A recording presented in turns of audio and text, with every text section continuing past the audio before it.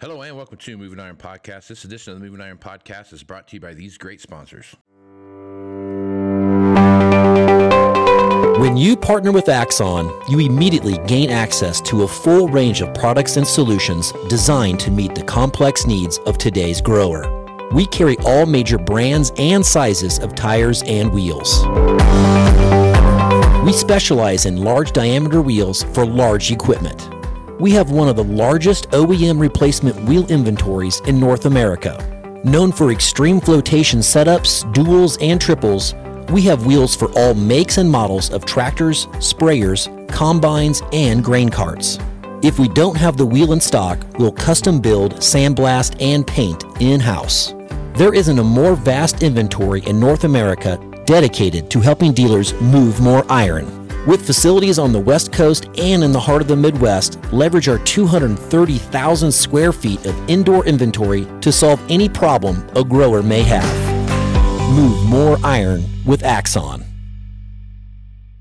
Valley Transportation has been hauling ag and construction equipment across the country for the past 33 years. Call Parker at 800-657-4910 for all your trucking needs. At Valley Transportation, our goal is to help you reach yours. No matter how you buy your ag equipment, whether it's from a dealer, an auction, or a private party, AgDirect can help you finance it. You can even apply online at agdirect.com. Learn more about your financing options at agdirect.com. TractorZoom has access to over $20 billion in heavy equipment sales data. TractorZoom's Iron Comps is the industry's trusted solution for transparent equipment values and auctionable pricing insights. This podcast is brought to you by Anvil AppWorks. The Dealer Connect CRMI app with integrated inventory management is an affordable Salesforce-based solution for your dealership. Create connected customer experience and transform how you work. Moving higher in the 21st century. Hard-working people working hard for you and me. Moving higher, time and time again. Through the years you'll find us here. Moving higher. Hello and welcome to Moving Iron Podcast. I've got Rich Posson from Critical Point Podcast back on here to talk about what's going on. Rich, how you doing this morning? Very well, thank you. Are you a deep fried turkey guy, or are you a oven basted turkey guy? I'm more for Thanksgiving? oven basted. Yeah, me too. I like the oven basted stuff. It's more. It seems like it's a lot more tender, a lot more moist. That's what I dig about it. Big plans for Thanksgiving coming up. Got anything going on? No, huge, just small family gathering, and so. Yeah, I've got going back to Wichita, so we get back there for 4 days. So we have to go to I don't know how many. My wife keeps track of how many places we have to go to, and it's quite an extensive list. So I kind of hang out and wait to see what happens after that. But Thanksgiving is one of my favorite holidays because there's no pressure. You just eat too much and watch football, and I don't know how much better of a day you could have. You know what I mean? Yep, it's heaven. All right. Well, Rich, you do a podcast called Critical Point Podcast, and talk a little bit about your podcast, where they can find it, and what they can get when they get on there. Okay, so the podcast provides daily, weekly, and monthly type updates via audio and video. I don't have a newsletter. Did it with that many years ago, and people just found the videos very useful because they could actually see all these model signals and the opinions and see how well they're working, whether they want to do something on the next signal, that kind of thing. So I do put out signals in the stock market and corn, wheat, and soybeans. The rest of the markets I look at and the economy, it's really more analysis and general idea. It's not like a hard, concrete signal. And so I look at business patterns and cycles of the economy and stock market and the grains. But I also include crude oil, Bitcoin, the dollar index, and then interest rates and bonds. And lately I've been doing some bond trading myself here, making a long-term move actually, and I haven't done that in a few years. So they get a wide variety, but the primary focus really is stock market, economy, and those three grain markets. And they can find me at criticalpointpod.com. That's a website that explains myself. And there's a blog there and a few other things. But there's a page that will take you over to the host who takes care of the podcast. And you can actually go directly to that if you were to have a problem in my site. And that direct address is criticalpoint.podbean.com. And bean is like soybean.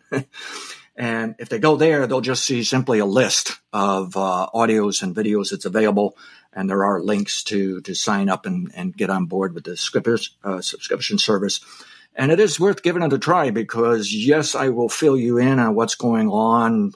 Like I quite often do very well at saying, well, the stock market's going to be up today, down tomorrow. That's short term, and it can be quite accurate. But I'm really focused on the larger trends during a month, during a year, and for a year for the stock market and all the other markets. And then I expanded into what are we doing for the decade in terms of the economy and stock market. And that's worked very well. And believe it or not, I actually have a major long-term signal when I sell the stock market once a decade and buy it once a decade. And it's related to the economy when it turns down for a recession. And then when the recession's over, we rebuild our economy. We seem to always be able to print the money no matter how much we printed. And we rebuild the economy, it works again. And some examples of that was in 2008, 9, it was 2009, March 2009, I called a bottom in the stock market. And that was the bottom month, but I forget how close I was to the day. And I said, be bullish to 2018, 2021. And expect another recession. And we got it. It was a weird one. It's called a COVID-19 recession. And so highly unusual, but It actually worked. We got the recession and actually sold out within hours at the top in February, although I had taken a couple stabs at it previously.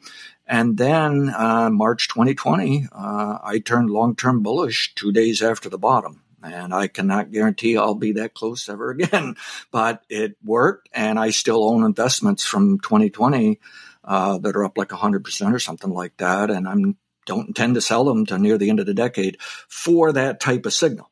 So the bottom line is I offer things for very short-term traders, more like intermediate, long-term to even very long-term.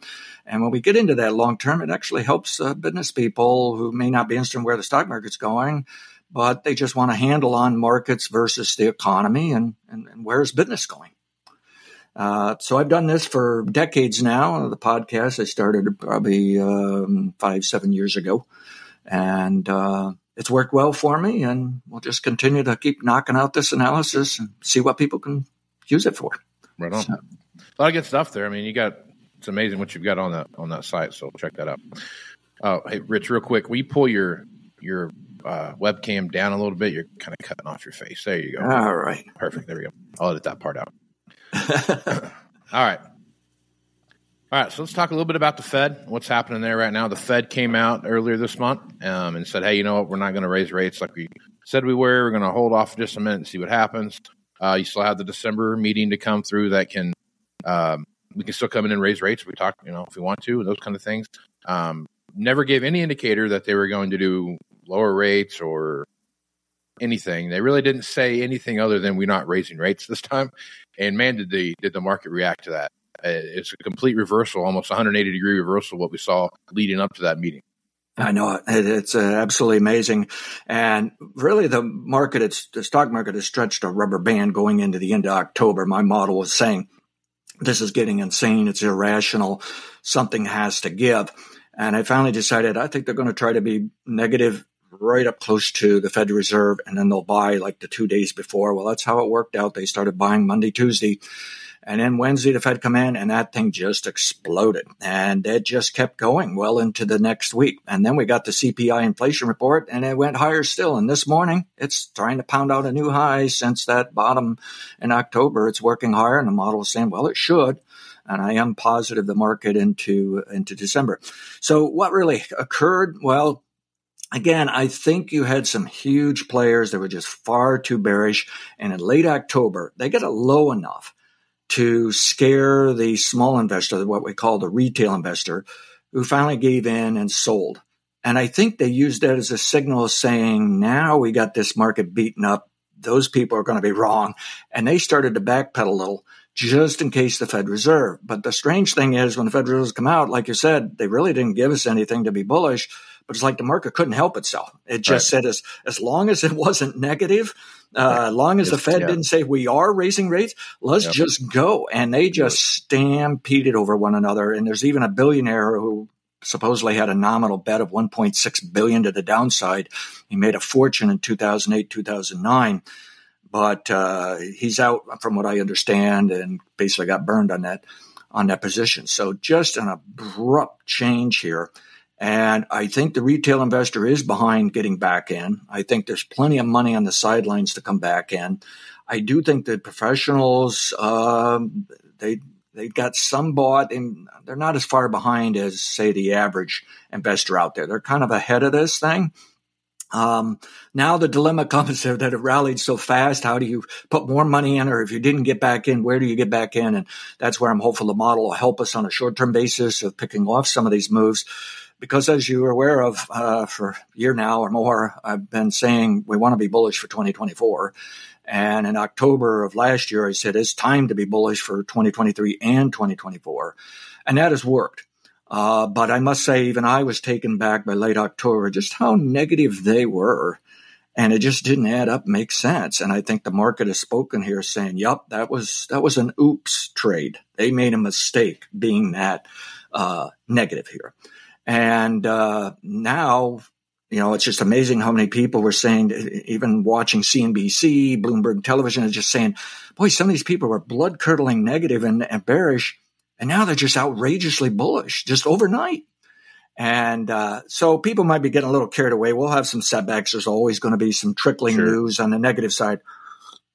But overall, I'm feeling pretty optimistic. I wouldn't be surprised stock market's up 15, 19% for the S&P 500 next year.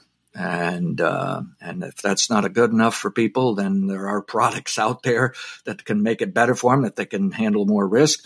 And then, of course, stock pickers will do their best to try to find the stocks that will outperform that index and that kind of performance. But yeah, I think, it's almost like a sigh of relief that people really are convinced we've beaten in the inflation game and the Federal Reserve is going to go away. So let's discuss the future, where the Fed's going. Again, they didn't tell us they would not raise. But dropping the inflation, let's see, we had 2 months of 3.7% CPI, and then for October, it dropped to 3.2, which was kind of my gut feeling, but I couldn't quite prove it, didn't dare forecast. I just said, I'll take whatever they give me. And so I was pleased with it, and I think the market was very pleased. But really, when you look internal, like on the core inflation, that only slipped like from 4.1 to 4 or something like that. Not necessarily an aggressive change. So again, even the CPI inflation didn't really give us as bullish news as the market seemed to dial in. So I think inflation will be a slow struggle, frankly, going lower. But I will say, increasingly, there's some big Wall Street firms coming out saying inflation might actually take a nosedive. CEO of Walmart said they think we better start talking deflation. And when you have inflation, obviously prices are moving higher. And then when you have disinflation, prices are still moving higher, but the inflation rate is coming down, meaning prices are moving higher at a slower pace. Then when you go in deflation, it means prices are actually dropping. And if you look at the history of this country, the CPI has basically always gone up. So prices basically always go up. But when you look on a short-term basis, yes, we have moments of sudden drops. Most of the severe drops, though, relate to recessions. And we normally only get what I call a primary cyclical recession. We get that about once a decade, normally at the beginning of the decade. Sometimes it's towards the end of the prior decade. And so we're not due for that. So to me, I don't think we're going to have aggressive deflation, but a lot of people don't understand that. As soon as they hear the word deflation, they get concerned. Maybe this is one of those things that's too good to be true, that, yeah, we like the lower prices, but then we get scared. Is it going to spill over in recession? Well, so far, I would say these big Wall Street firms talking that word deflation are also saying, but it won't spill over in recession. We'll get a soft landing. So this is another reason why they bought stocks aggressively, is they're thinking this could be a sweet spot when inflation comes down now faster than what we were thinking. But we don't go into recession. We're just getting back to a normal economy. It's going to be a good thing. And these companies will make money and the stocks will be worth more. Another fascinating, remember the transitory battle over that war or a battle over that word. And pretty soon nobody dared to even mention it. Mm-hmm. And, Lawrence Summers, who was on the Federal Reserve, I believe, and then I think he was a Treasury Secretary, but I forget which president. He was one of those who was just pounding all year long. The Federal Reserve better not let up. Get those rates right up there, 6.5%. Just keep pounding it. And boy, he's done an abrupt turn as well. He's saying, gosh, maybe this inflation was transitory after all. So I think what's going to happen now is the people who missed out on this run up, or they didn't get enough bought, kind of missed out. I think they're going to dial in that things are going to be okay for the next year. And I think that's going to keep us from large drops in the stock market along the way, unless we get some news of something blowing up in the world. That can change it. But my guess, it would only be temporary, though. I really think we are set for GDP, and I've said this, that this should last for the rest of this decade of like 2.5%, 4.5%. Inflation can go 1 to 4.5 as well. So we may see a rebound inflation later this decade before the recession. But from now into 2025, I've said the rates or inflation ought to come down, and therefore I think interest rates should come down. And that's looking, I haven't been the only one saying, there's been quite a few betting on that. Even the Federal Reserve, some of their dot maps kind of pointed towards lower inflation, lower interest rates going into 25. But it looks like things have changed well enough that we need to have some faith in that. Take a chance on it. And I think that what's the stock market's telling us, just take a chance that, hey, this inflation stuff's over and done. It may not actually go away, but we don't have to worry about it. And frankly, if I was running the Fed, I wouldn't think of raising interest rates unless the inflation goes back to 5.5. I'd give it some wiggle room now. And so I think this is going to, it's going to work. We're going to just keep working this inflation lower, and the economy is going to continue to grow. The consumer was red hot in August. I think it was August, purchased huge amounts, really backed off in September, which makes sense because they bought too much basically. But there's now people doing studies of what's going on in shopping malls. And one of them said they hadn't visited a shopping mall in a year. And when they went there, the parking lot, they had to go to the overflow parking lot. It was jammed. Yeah. And, so we have a chance maybe of Christmas doing quite well for sales and Thanksgiving doing quite well. But we'll see, and I'm optimistic we're going to see a Santa Claus rally in the stock market. And I think this is going to spill over into next year. Just realize there's going to be setbacks along the way. Sure. But I think this negative news, when you're in a solid bull market, you get news that in the past might have made the market go down several months. So it worries people. And then in hindsight, during that growth phase in bull market, you find that same news knocked the market down a couple of days. It could be that different. Okay. And so that's what I'm watchful for, of don't overreact to some of this bearish news. I mean, protect yourself if you need, if you think you need to, but just be careful, because that's what stung some of these major bears. Like I say, there's multimillionaires and billionaires that they just took a bath on this run up because they were so incredibly bearish. And some of them may return and sell at times, but I think most of them are saying at times they'll be short-term sellers, but they're now going to be long-term buyers. Right. I think that's where the big boys are going with this. Yeah. So, what else can I tell you on the CPI inflation? Again, I think it ought to go down. Well, obviously this should play a role in interest rates. So I believe the Fed does lower rates, and man, it's all over the map. Some people are saying as soon as January, February. That was my next question for you. Is keep tossing around this March time frame to lower interest rates. So now there's even more of them on March and a few in January, February. I think they get a little carried away there. I think I'll stick with May, June, July. I think that's what I said last month. Yeah. I think I'll stick with that, but I can see it coming sooner. It just depends how fast that inflation drops. And will the Fed be concerned of, okay, maybe we ought to put the brakes on it now. We put the brakes on rising inflation. Now let's put the brakes and not drop it too fast. But I don't know. I got a gut feeling they're going to hold out till late spring, summer, and then they'll drop them. Now, there are some people saying it won't be till late 24. Other people saying, no, it'll start a lot sooner, but they might come down slowly. They might skip a few meetings and not do anything. But those same people are saying you might see interest rates really come down sharply and late 24 to 25. Well, that's interesting because I have a story of, yes, I'm bullish 24 and optimistic, but in 25, I am going to look for a hiccup. And I'll see if I can back out, take some profits, and get right back in. But I don't doubt we'll see a little something going on there. Well, that may be because we're going to see a little hiccup in the economy, but maybe the Fed says, let's make sure it doesn't turn into something more serious than a hiccup. And that's where they could be more aggressive, lowering the rates. And in my opinion, that'll just create the next boom in 26, 27. So even if we get some issues in 25, I just want to point out to people, I am bullish for this decade. I'm very convinced this will work. And I've been at this with this model since 2000s, but in 90s and 80s, I was also working something like this model. It was kind of discovery phase. And so real time from 80s, 90s, 2000s to now, but I'm a believer in back testing, proving what you think. And I've done that going all the way back and well into the early 1800s for the history of this country, for the economy, and even for some stock indexes actually go that far back. So I know how it's worked and not worked, and I'm feeling pretty comfortable right today. I almost have a sigh of relief because really late October was starting to bother me. I was thinking, why are they that bearish? How can their analysis be off? Well, it was.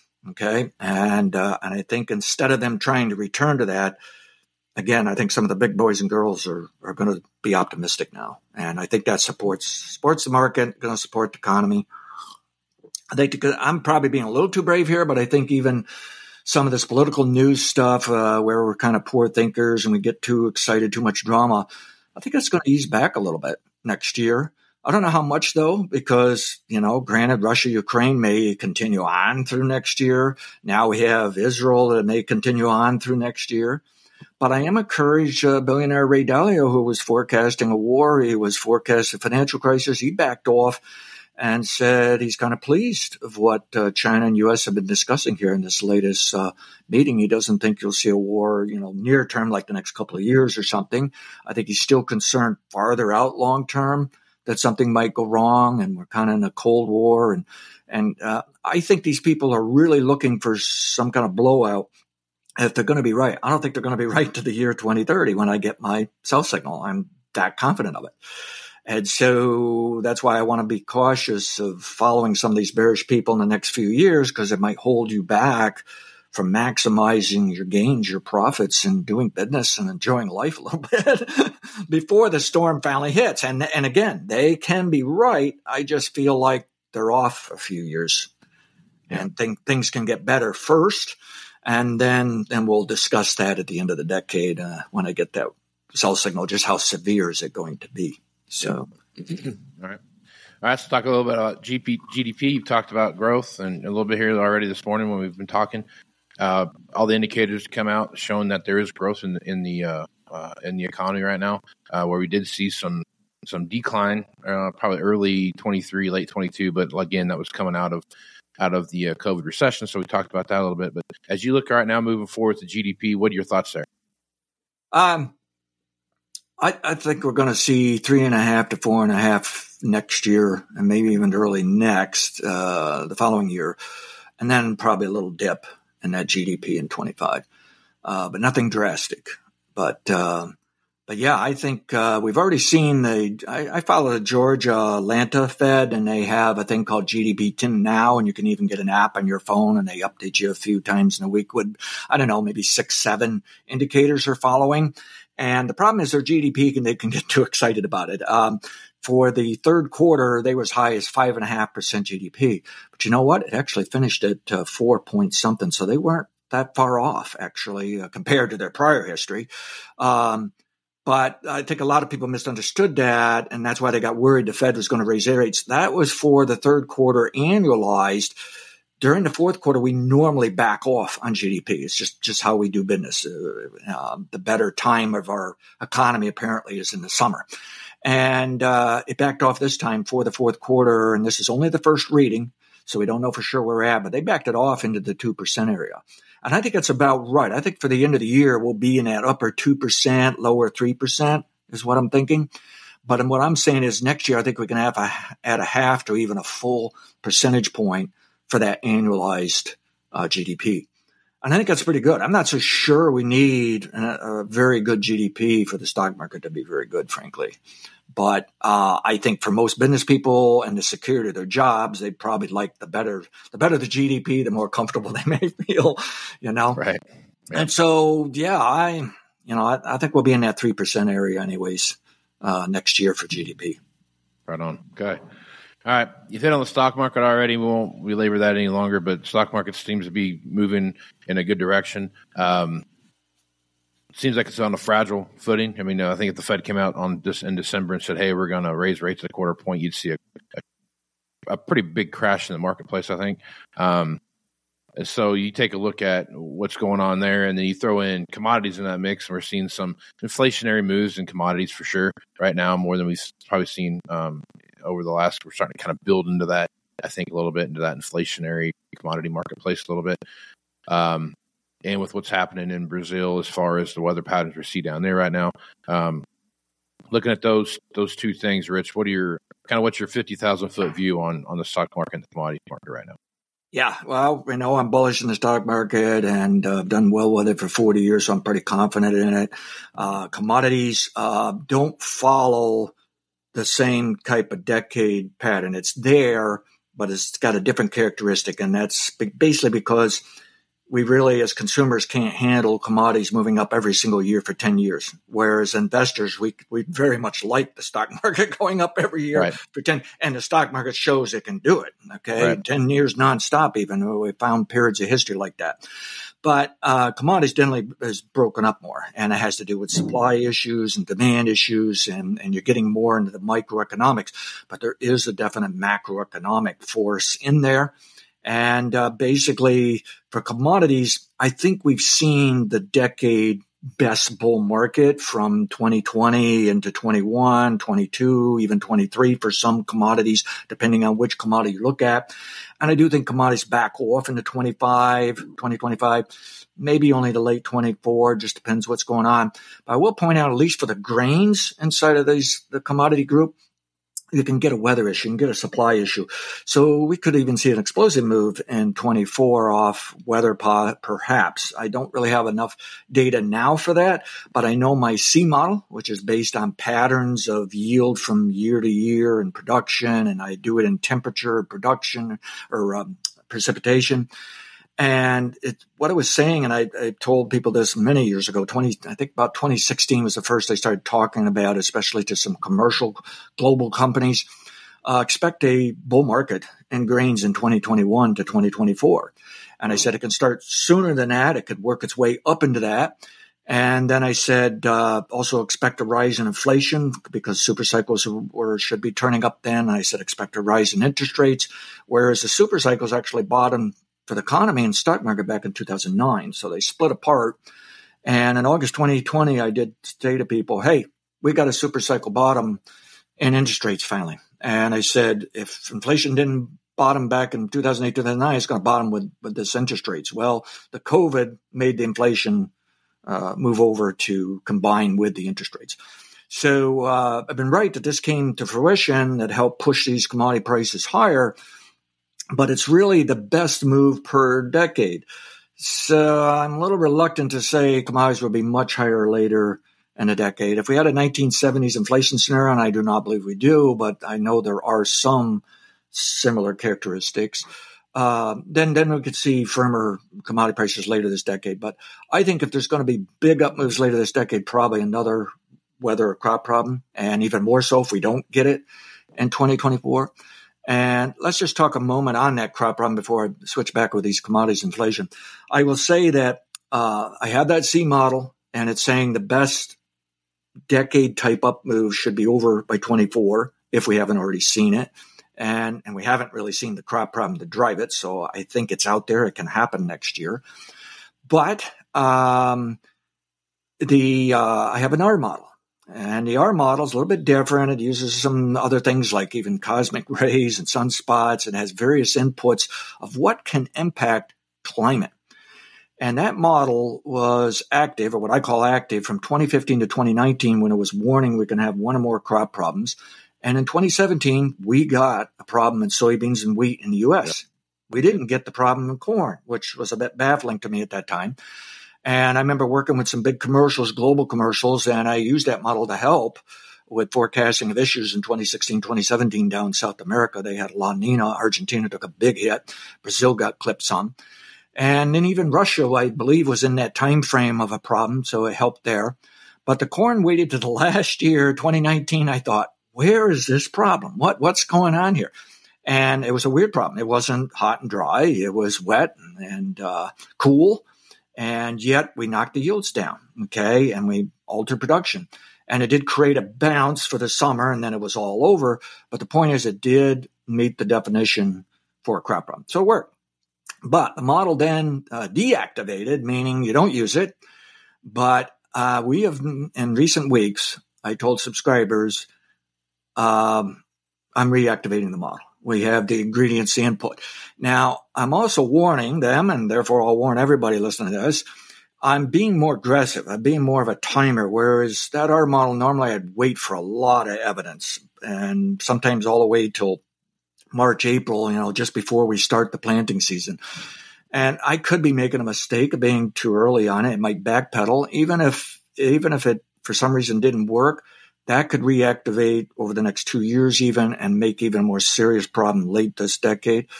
But today, I'm very intrigued with that model. It's got the inputs there when I'm saying we now need to watch for crop problems 2024 to 2028. Inside of that, if I use the seed model, it's pointing to the most important problem ought to be in 24, if it will work, and nothing's guaranteed.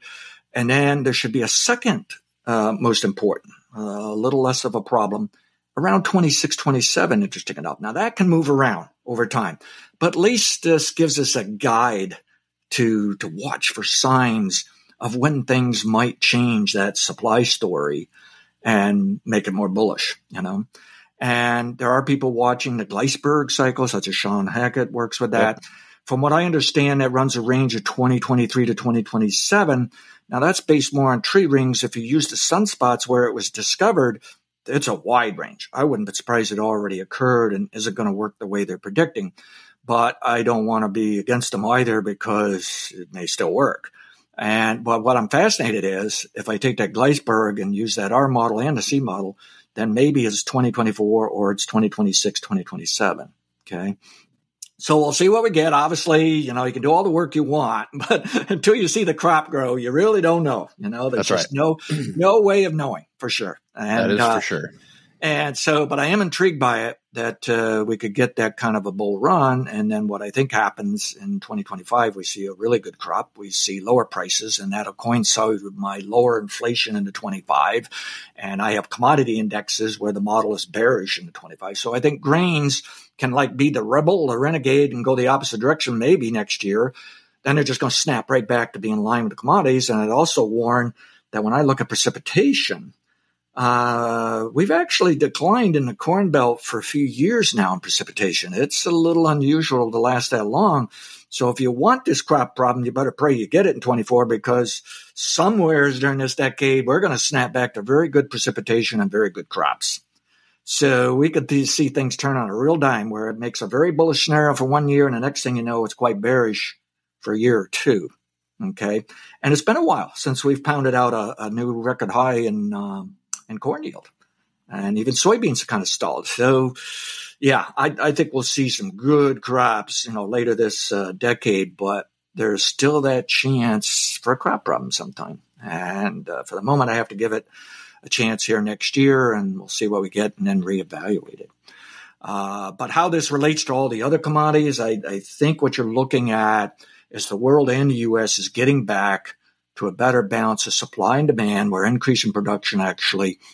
And I think that just calms down these markets. I think you've seen the big bull run here in just the recent years here in general. But grains can get could perhaps relive a glorious run up here in next year and be a little bit different than the other commodities. Yep. And that'll be interesting to see. Some might say, well, we don't want to see the grains up because then inflation's going up. Well, really, in my commodity index work, I'm not so sure it'll make that big of an impact. What you have to watch out for is, will all the commercials and all the other commodities jump on board of that and try to fight for a higher price because grains are higher? And will the then end users panic and try to hoard commodities, buy ahead? And will then that make it worse and spread it throughout commodities when those other commodities really shouldn't go up? If the Federal Reserve sees the majority of the list of maybe 30 commodities going up, they're going to worry that something's still amiss here of too much money running around out there. And then they will be worried that they're going to have to start fighting inflation again. But for the moment, I think this grain thing is just for the grains. And I think the overall commodities won't give us all that big of a problem here in the next couple of years on inflation. Same for crude oil. I realize OPEC can be powerful, and they're already trying to maybe work it a little harder here for some cuts here. But we've got record production in oil. And even though the government needs to buy oil for its strategic reserve, our production is so high, and with our exports, to me, the exports can almost be another reserve. That if we're in trouble, we can say, sorry, we're not going to deliver you that oil. We want it for ourselves. So that creates a cushion here. So I'm not too worried how quickly they can rebuild that strategic reserve at these prices. I think they better be working at it to be safe. Don't blow it after such actually a pretty good move. And by the way, unfortunately, the government blew it on the interest rates, so we should have been locking in longer term rates, But for the moment, I think we're on track to lower this inflation, but keep in mind the grains could do their own thing here, right, and give us a nice bounce next year. I didn't fully talk about on interest rates. I do think they're going to back off into 2025. And I think I just detected what I call a minor long-term bottom. It's kind of a 3 to 4 year pattern. Think of how a decade works and you divide it into quarters and stuff like that. So I actually bought bonds for the first time in years, even though I give many buy signals during that time. I just don't personally have an interest in trading bonds, but I help my subscribers saying, if you want to buy bonds, here's a signal. I like the stock market. I think there's more money to be made in that. But this one intrigued me this time around. And I thought, what if these people that think interest rates really could drop hard and fast would make a nice little investment? So I don't have a big position on it, but I own bonds. I'm profitable this morning, even though I got in a little later than I wanted off of that bottom. And so I think we got a chance to ease these interest rates back into 2025. And then you might want to think about that they're going to rebound a little later in the decade, because normally interest rates will be moving up when you go into that peak for the economy per decade and that once a decade sell signal. So we'll want to keep that in mind eventually. But for the moment, I think we could be hitting close to a little sweet spot here and get the stock market up there and ease the interest rates back. Yep. All right. So I called you about something on this interest rate thing. I called you about something that was kicking around in my head and kind of wanted your opinion on it.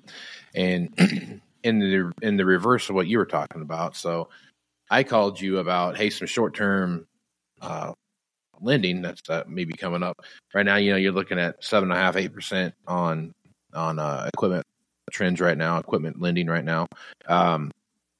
But if the Federal Reserve decides to come in and start lowering rates and those kind of things, you could see something over the next 3 to 4 to 5 years where if you lock in something right now, you could be 2 or 3% under that by the end of time. By the time that your note comes, when you've paid off your note. What's your thoughts on variable rate financing right now with some of these signals that you're getting from the Fed that there may be, even if things just stay the same? I mean, it'd be one thing, but I guess as you're looking at variable rates, I mean, what's your thoughts on that? And do you feel like that's a strategy that you should take a look at? As anybody who's actually done things with variable rates over the years, I think they could be more confident in an idea of, let's hold out and see if we can get that rate down and then maybe lock it in a little later. And I'm talking short term here. I'm talking 3 to 5 years, right? Yeah. So I think there's a good opportunity for that. I mean, that's why I bought bonds. I'm feeling pretty confident they're probably going to lower rates next year, and that could spill over into 2025. It may even spill over in 26.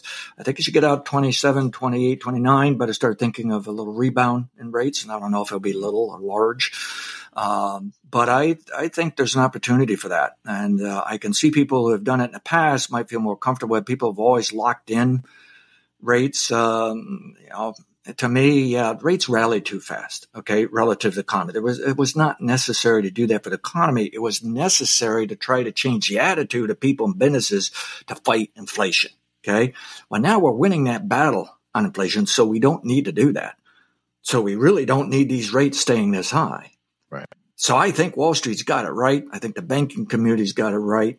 And I realize there's some that they're on the opposite side of this. They think they're going higher anyways.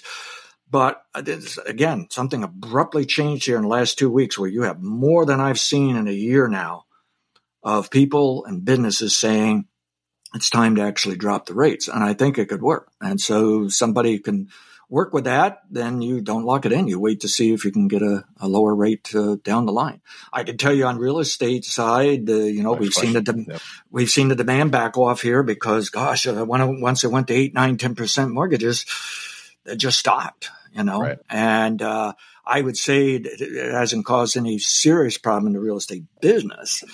But you can see things are cooling off, and I think the real estate prices should cool off into 2025. And but I think what will happen is you start bringing some of these real estate prices down, but you also bring the rates down.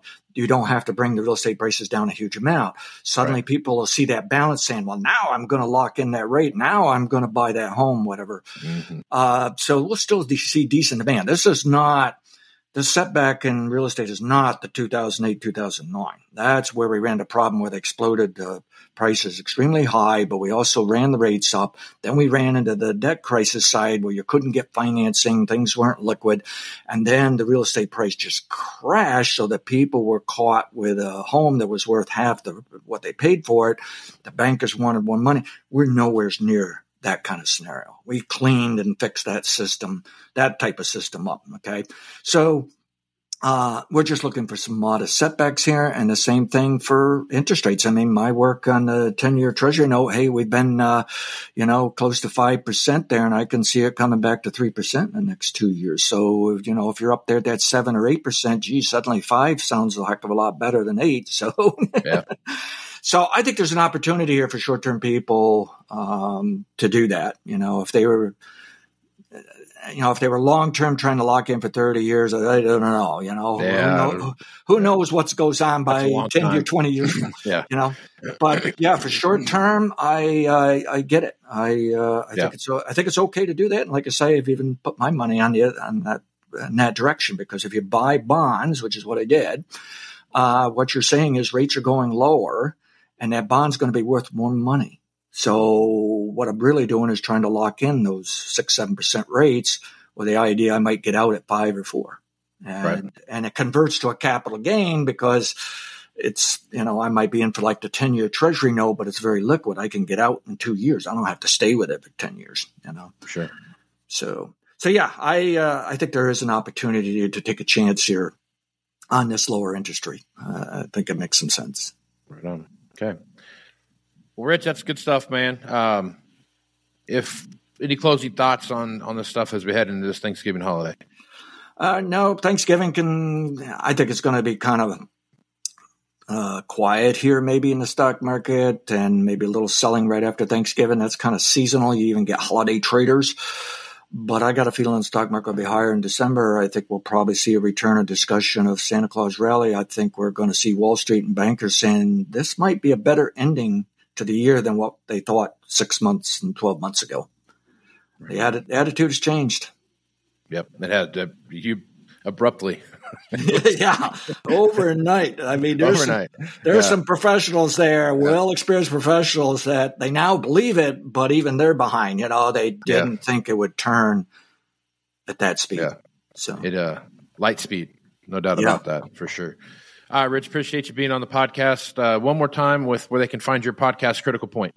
Go to criticalpointpod.com, or if you just want the list of the audio videos and click on them, you can go to criticalpoint.podbean.com. And again, bean is like soybean. And they can also, on Twitter or X, they can ping me, ding me, whatever it's called, at Rich_Posson, Posson. And they can email me at rich@ag-financial.com. Yeah, it used to be you tweet at somebody, and I don't know if you X somebody. I don't know what you're doing now. Yeah, I can't quite get onto that. So I still call it Twitter. Right on.